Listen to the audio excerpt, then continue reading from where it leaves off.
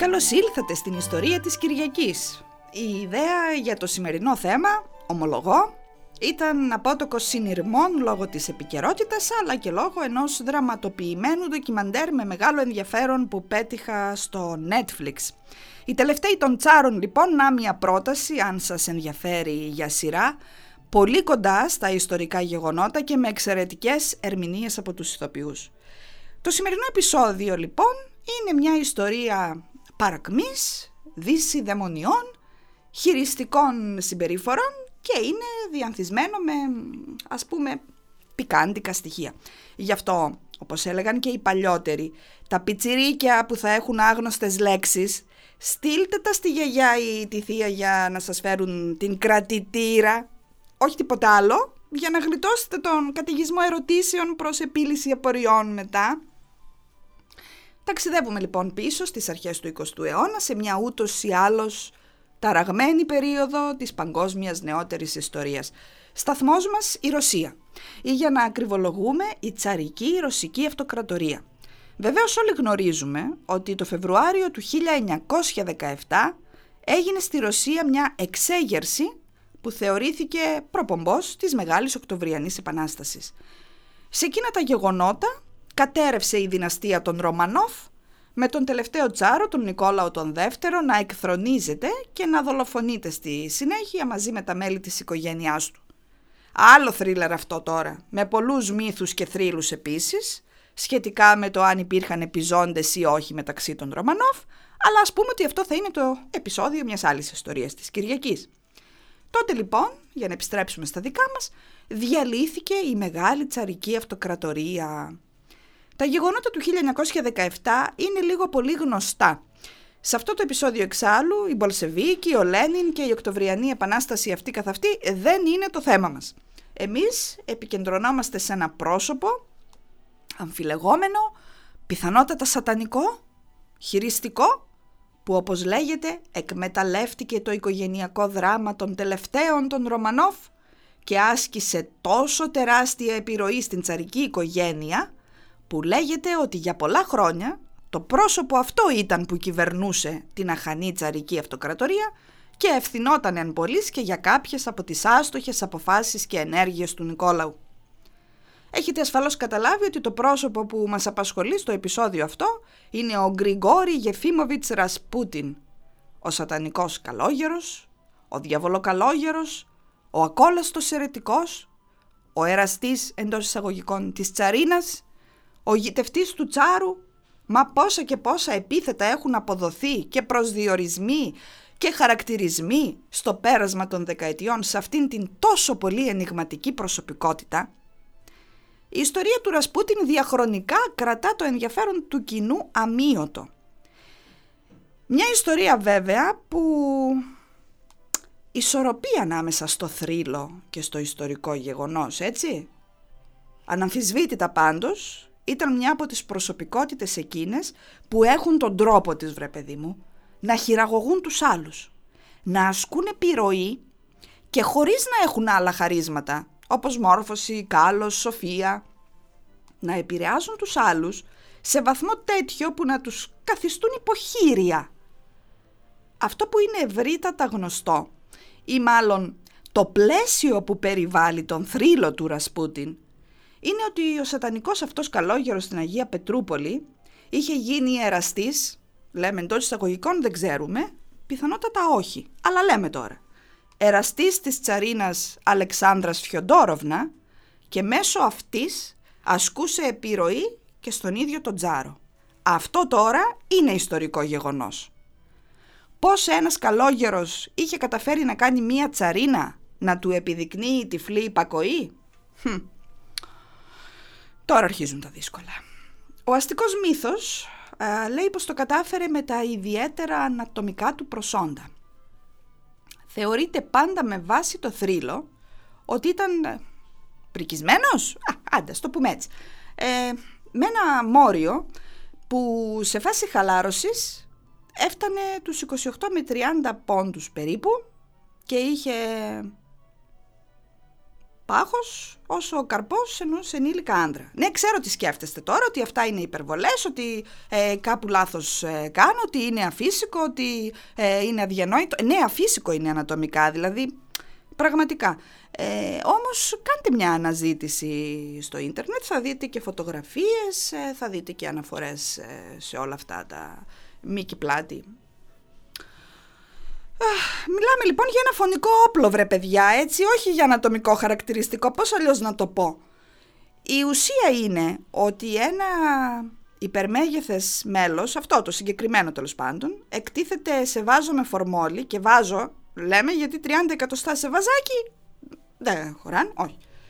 Στο Μουσείο Ερωτισμού της Πετρούπολης, ναι. Και ως ιδιοκτήτης του περιεχομένου του βάζου εκλαμβάνεται ο Ρασπούτιν. Τώρα τι να σας πω κι εγώ. Το 2019 υπήρξαν δημοσιεύματα και στο διεθνή και στον ελληνικό τύπο από έγκυρα μέσα ότι αυτό το τρίτο χέρι τέλος πάντων του Ρασπούτιν είχε βρει πια τη μόνιμη εγκατάστασή του στο Μουσείο Ερωτισμού της Πετρούπολης, που είναι και το μεγαλύτερο μουσείο του είδους στον κόσμο, και ότι, παρακαλώ, θα μπορούσε να περιοδεύσει κιόλας αν χρειαζόταν. Πού να χρειαζόταν, παιδιά, τέλος πάντων. Βεβαίως, δυσκολεύομαι να διανοηθώ πώς και γιατί τα προσόντα του σατανικού καλόγερου από το 1916, που δολοφονήθηκε για πολιτικούς λόγους, ακροτηριάστηκαν από τη Σωρό και διατηρήθηκαν στο πέρασμα των δεκαετιών μέχρι σήμερα για να τα βλέπουν οι ενδιαφερόμενοι στα μουσεία. Διατηρώ εν ολίγης κάποιες επιφυλάξεις όσο με αφορά. Όχι ως προς το έκθεμα που αναμφίβολα υπάρχει, όπως και οι σχετικές φωτογραφίες του στο διαδίκτυο, αλλά ως προς την ταυτότητα του ιδιοκτήτη του. Εν πάση περιπτώσει, αυτή η φήμη ήταν που περιέβαλε τον περίφημο γητευτή της τσαρικής οικογένειας. Μπορώ ωστόσο να αντιληφθώ γιατί ο θρύλος μεγέθυνε τις ικανότητες και τα προσόντα του Ρασπούτιν στον τομέα αυτών, διότι αναμφισβήτητα και ανεξάρτητα από μήκη και πόντους, ο σατανικός αυτός καλόγερος από τη Σιβηρία έκανε κατάχρηση των προσόντων που είχε. Ας πάρουμε όμως τα πράγματα από την αρχή. Ο Γκριγόρη Γεφίμοβιτς λοιπόν γεννήθηκε στις αρχές του 1869 από γονείς μουζίκους στην παγωμένη Σιβηρία. Ως παιδί ήταν ένα αγόρι με μεγάλη σωματική διάπλαση, με ιδιαίτερη μυϊκή δύναμη και με έντονη ροπή, εκεί τον έβγαλε, στις πνευματικές μυστικιστικές αναζητήσεις. Τα γράμματα δεν τα πολύ πήγαινε. Και ενώ τέλειωσε το σχολείο, δεν έμαθε γραφή και ανάγνωση. Ήταν λίγο αλλού στον κόσμο, το πώς τα λέγαμε σήμερα. Κάποια στιγμή στη ζωή του, εκεί γύρω στα 18 του χρόνια, οι μάλλον περίεργες αναζητήσεις που τον είχαν στρέψει προς τον πνευματισμό και τις ενδοσκοπήσεις, τον όθησαν σε μεγάλες περιηγήσεις, στη διάρκεια των οποίων επισκεπτόταν μοναστήρια.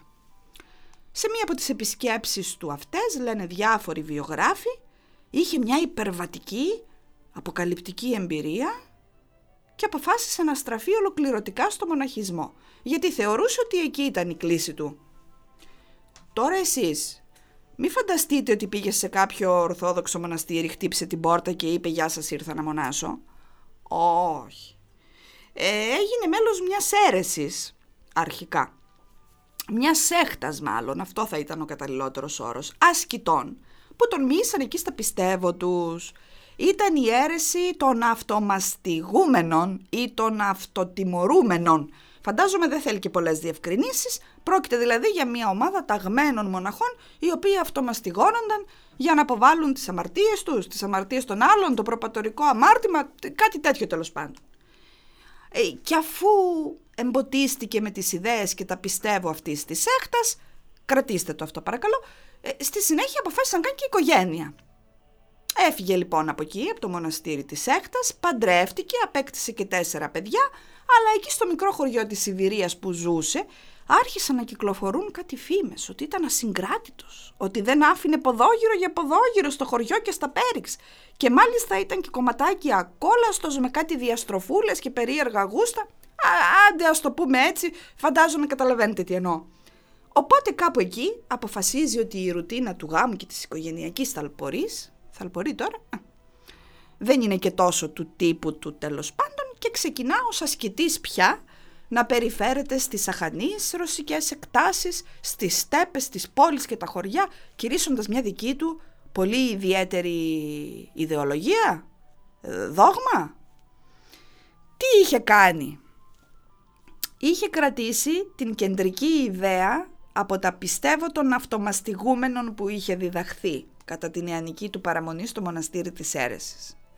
Αυτή την κεντρική αρχή την προσάρμοσε στις δικές του προσωπικές ανάγκες και κυρίως στις ασίγαστες φοδρές του επιθυμίες, έτσι. Έβαλε και μερικά κερασάκια δικά του από πάνω στην τούρτα και δημιούργησε μία εντελώς προσωπική ρασπουτινική αίρεση, σύμφωνα με την οποία η κάθαρση και η απόλυτη πορεία προς τη θέωση μπορεί να επιτευχθεί μόνο με έναν τρόπο. Βίαιο, αχαλήνοτο, σεξ. Τελεία. Γιατί λέει, η σεξουαλική εξάντληση ήταν εξαγνιστική. Τώρα εσείς μην νομίζετε ότι φέρνει μόνο πείνα δίψα, όχι, είναι εξαγνιστική. Με τη σωματική επαφή αυτού του τύπου όμως, όχι με χειραψία δηλαδή, απλή, καταλαβαίνετε. Έτσι μπορούσαν να ξορκιστούν τα δαιμόνια και κάθε κακό στον κόσμο. Κάπου μπέρδευε λίγο και τη στοική φιλοσοφία, τρέχα γύρευε τώρα που τα έχει ακούσει αυτά, ισχυριζόταν λοιπόν ότι με την εξάντληση που προκαλεί ο οργασμός στο σώμα μπορείς να φτάσεις στην υπερβατική αταραξία, να η στοική που λέγαμε, και να πλησιάσεις στο Θεό. Την έχουμε τώρα τη ρασπουτίνια φιλοσοφία. Και γύρναγε που λέτε ύπαιθρο και αστικά κέντρα και όχι μόνο, μέχρι τα Ιεροσόλυμα έφτασε η χάρη του και στο Άγιο Όρος πήγε ως ασκητής καλόγερος, ρασοφόρος, ευάσμιος κτλ. Και έβλεπε τις δυστυχισμένες. Τι έχεις καλή μου? Αυτό και αυτό αδελφέ μου, έλα να σε ξεματιάσω να σου περάσει. Ξεμάτιασμα το ξεμάτιασμα απλώθηκε η φήμη του και καθώς συνέχιζε τις περιηγήσεις έγινε ξακουστός. Σαν ο καλόγερος με τις υπερφυσικές υπερβατικές δυνάμεις που ξόρκιζε το σατανά, προέβλεπε το μέλλον, έδινε εύστιχες συμβουλές και το κυριότερο, θεράπευε ασθενείς. Κρατήστε το κι αυτό. Όταν το 1903 έφτασε στην Αγία Πετρούπολη περιφερόμενος, η φήμη του τον είχε προλάβει και πριν καλά εγκατασταθεί, άρχισε να έχει φανατικούς υποστηρικτές στους κύκλους της ρωσικής αριστοκρατίας. Ήταν ήδη γνωστό πως ασκούσε τεράστια καθηλωτική επιρροή σε γυναίκες και άνδρες, κυρίως όμως τις γυναίκες με τις υπερφυσικές του ικανότητες. Ήταν μια εποχή που κάθε τι το αποκρυφιστικό και το μυστικιστικό ασκούσε μια ιδιαίτερη γοητεία. Οι διηγήσεις λοιπόν για τις ικανότητες του Ρασπούτιν έφτασαν κάποτε και στα αυτιά της τσαρίνας Αλεξάνδρας.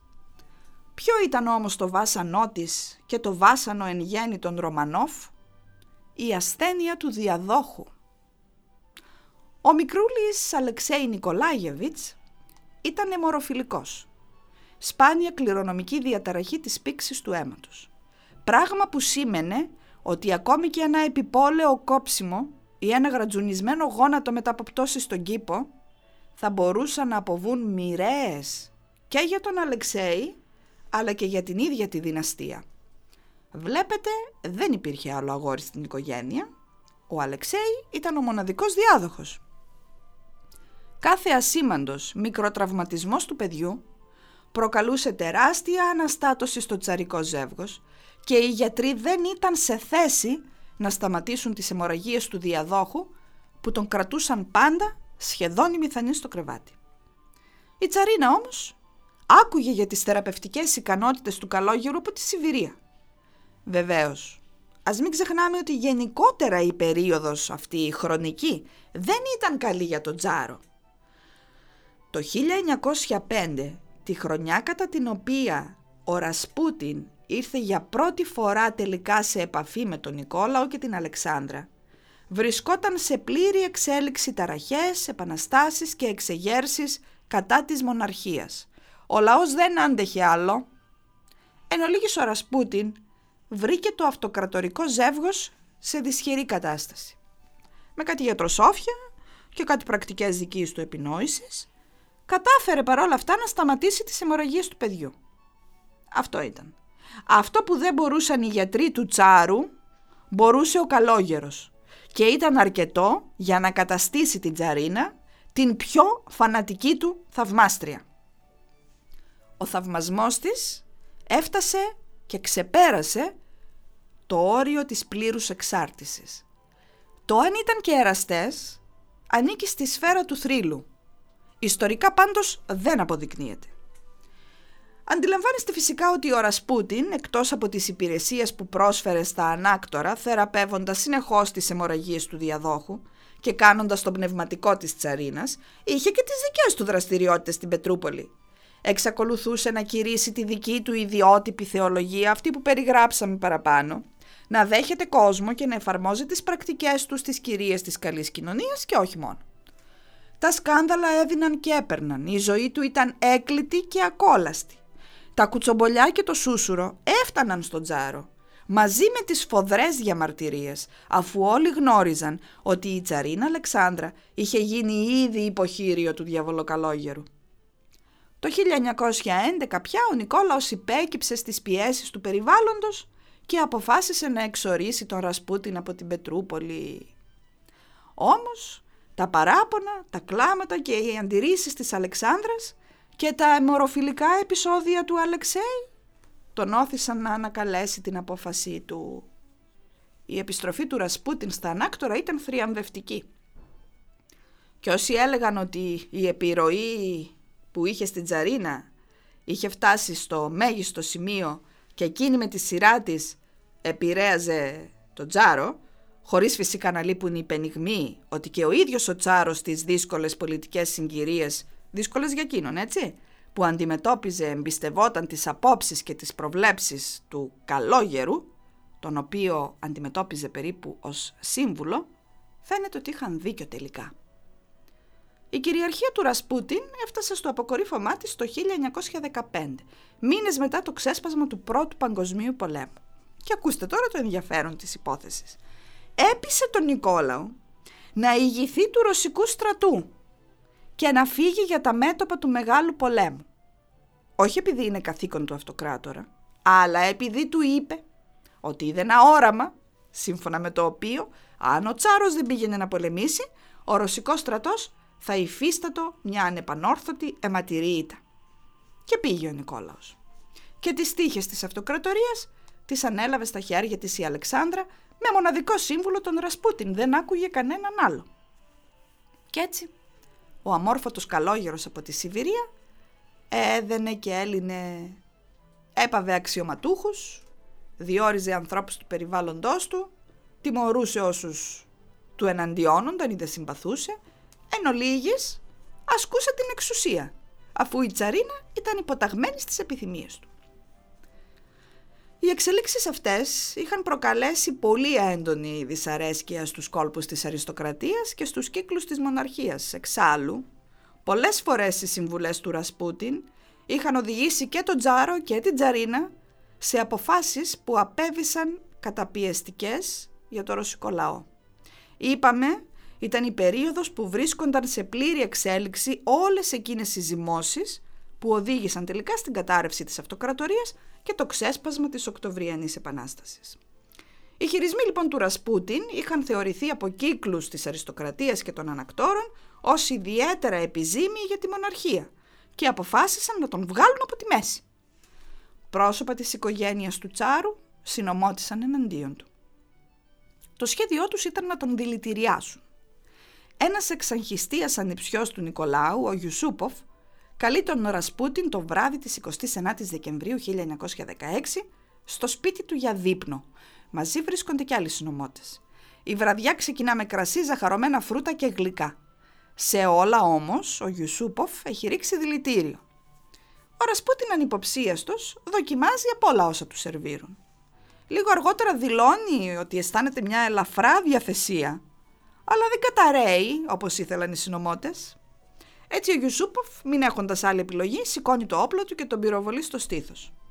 Ο Ρασπούτιν όμως, γερή κράση, αν και μοραγώντας και βαριά τραυματισμένος, καταφέρνει να βγει από το μέγαρο του Ιουσούποφ και να τρέξει στην αυλή φωνάζοντας βοήθεια. Ο ανιψιός του Τσάρου και οι συνεργοί του έριξαν εναντίον του καταιγισμό πυρών, μέχρι που ο καλόγερος οριάστηκε στο χώμα. Πιστεύοντας ότι έχει πεθάνει, τον τύλιξαν σε κομμάτια υφάσματος, τον φόρτωσαν σε μια άμαξια και κατευθύνθηκαν στις όχθες του ποταμού Νέβα για να πετάξουν το πτώμα στα νερά. Όταν όμως άρχισαν να δένουν τα βαρύδια στο σώμα, διαπίστωσαν με φρίκι ότι ο Ρασπούτιν ακόμη κινούνταν. Έτσι όπως όλα δείχνουν, ο θάνατός του επήλθε τελικά από πνιγμό όταν οι συνωμότες τον πέταξαν στα νερά του Νέβα. Ο Ρασπούτιν για μία μερίδα Ρώσων είναι λαϊκός ήρωας και σύμβολο των αγροτικών αγώνων. Μάλιστα μετά την κατάρρευση του υπαρκτού σοσιαλισμού κάποιοι προσπάθησαν να αποκαταστήσουν τη φήμη του, θεωρώντας ότι είχε διασυρθεί από τους κύκλους της αριστοκρατίας και της μοναρχίας. Όπως και να έχει, είναι μία από τις πλέον αμφιλεγόμενες προσωπικότητες της νεότερης ιστορίας. Ο Γκριγκόρι Γεφίμοβιτς Ρασπούτιν έχει γίνει αντικείμενο ιστορικής έρευνας, ήρωας βιβλίων και ταινιών, ενώ ένα πλήθος ντοκιμαντέρ έχουν δει το φως της δημοσιότητας κατά καιρούς για την προσωπική του ιστορία και τις σχέσεις του με το τσαρικό ζεύγος. Η ιστορία του Ρασπούτιν έγινε και τραγούδι από τους θρυλικούς Boney M, με τους στίχους του να λένε για τη μεγαλύτερη ερωτική μηχανή της Ρωσίας, για τον εραστή της Ρωσίδας βασίλισσας, για αυτόν τον εξωφρενικό άνθρωπο που διψούσε για εξουσία. Το τραγούδι κυκλοφόρησε το 1978 και κατέκτησε την κορυφή των γερμανικών και αυστριακών τσάρτς. Έφτασε στη δεύτερη θέση των τσάρτς Βρετανίας και Ελβετίας και γνώρισε μεγάλη απήχηση και στην τότε Σοβιετική Ένωση. Το τραγούδι και σήμερα θεωρείται μία από τις διαχρονικές επιτυχίες της disco pop μουσικής και εξακολουθεί να ξεσηκώνει επίδοξους χορευτές με τον ρυθμό του στα πάρτι. It was a shame how he carried on.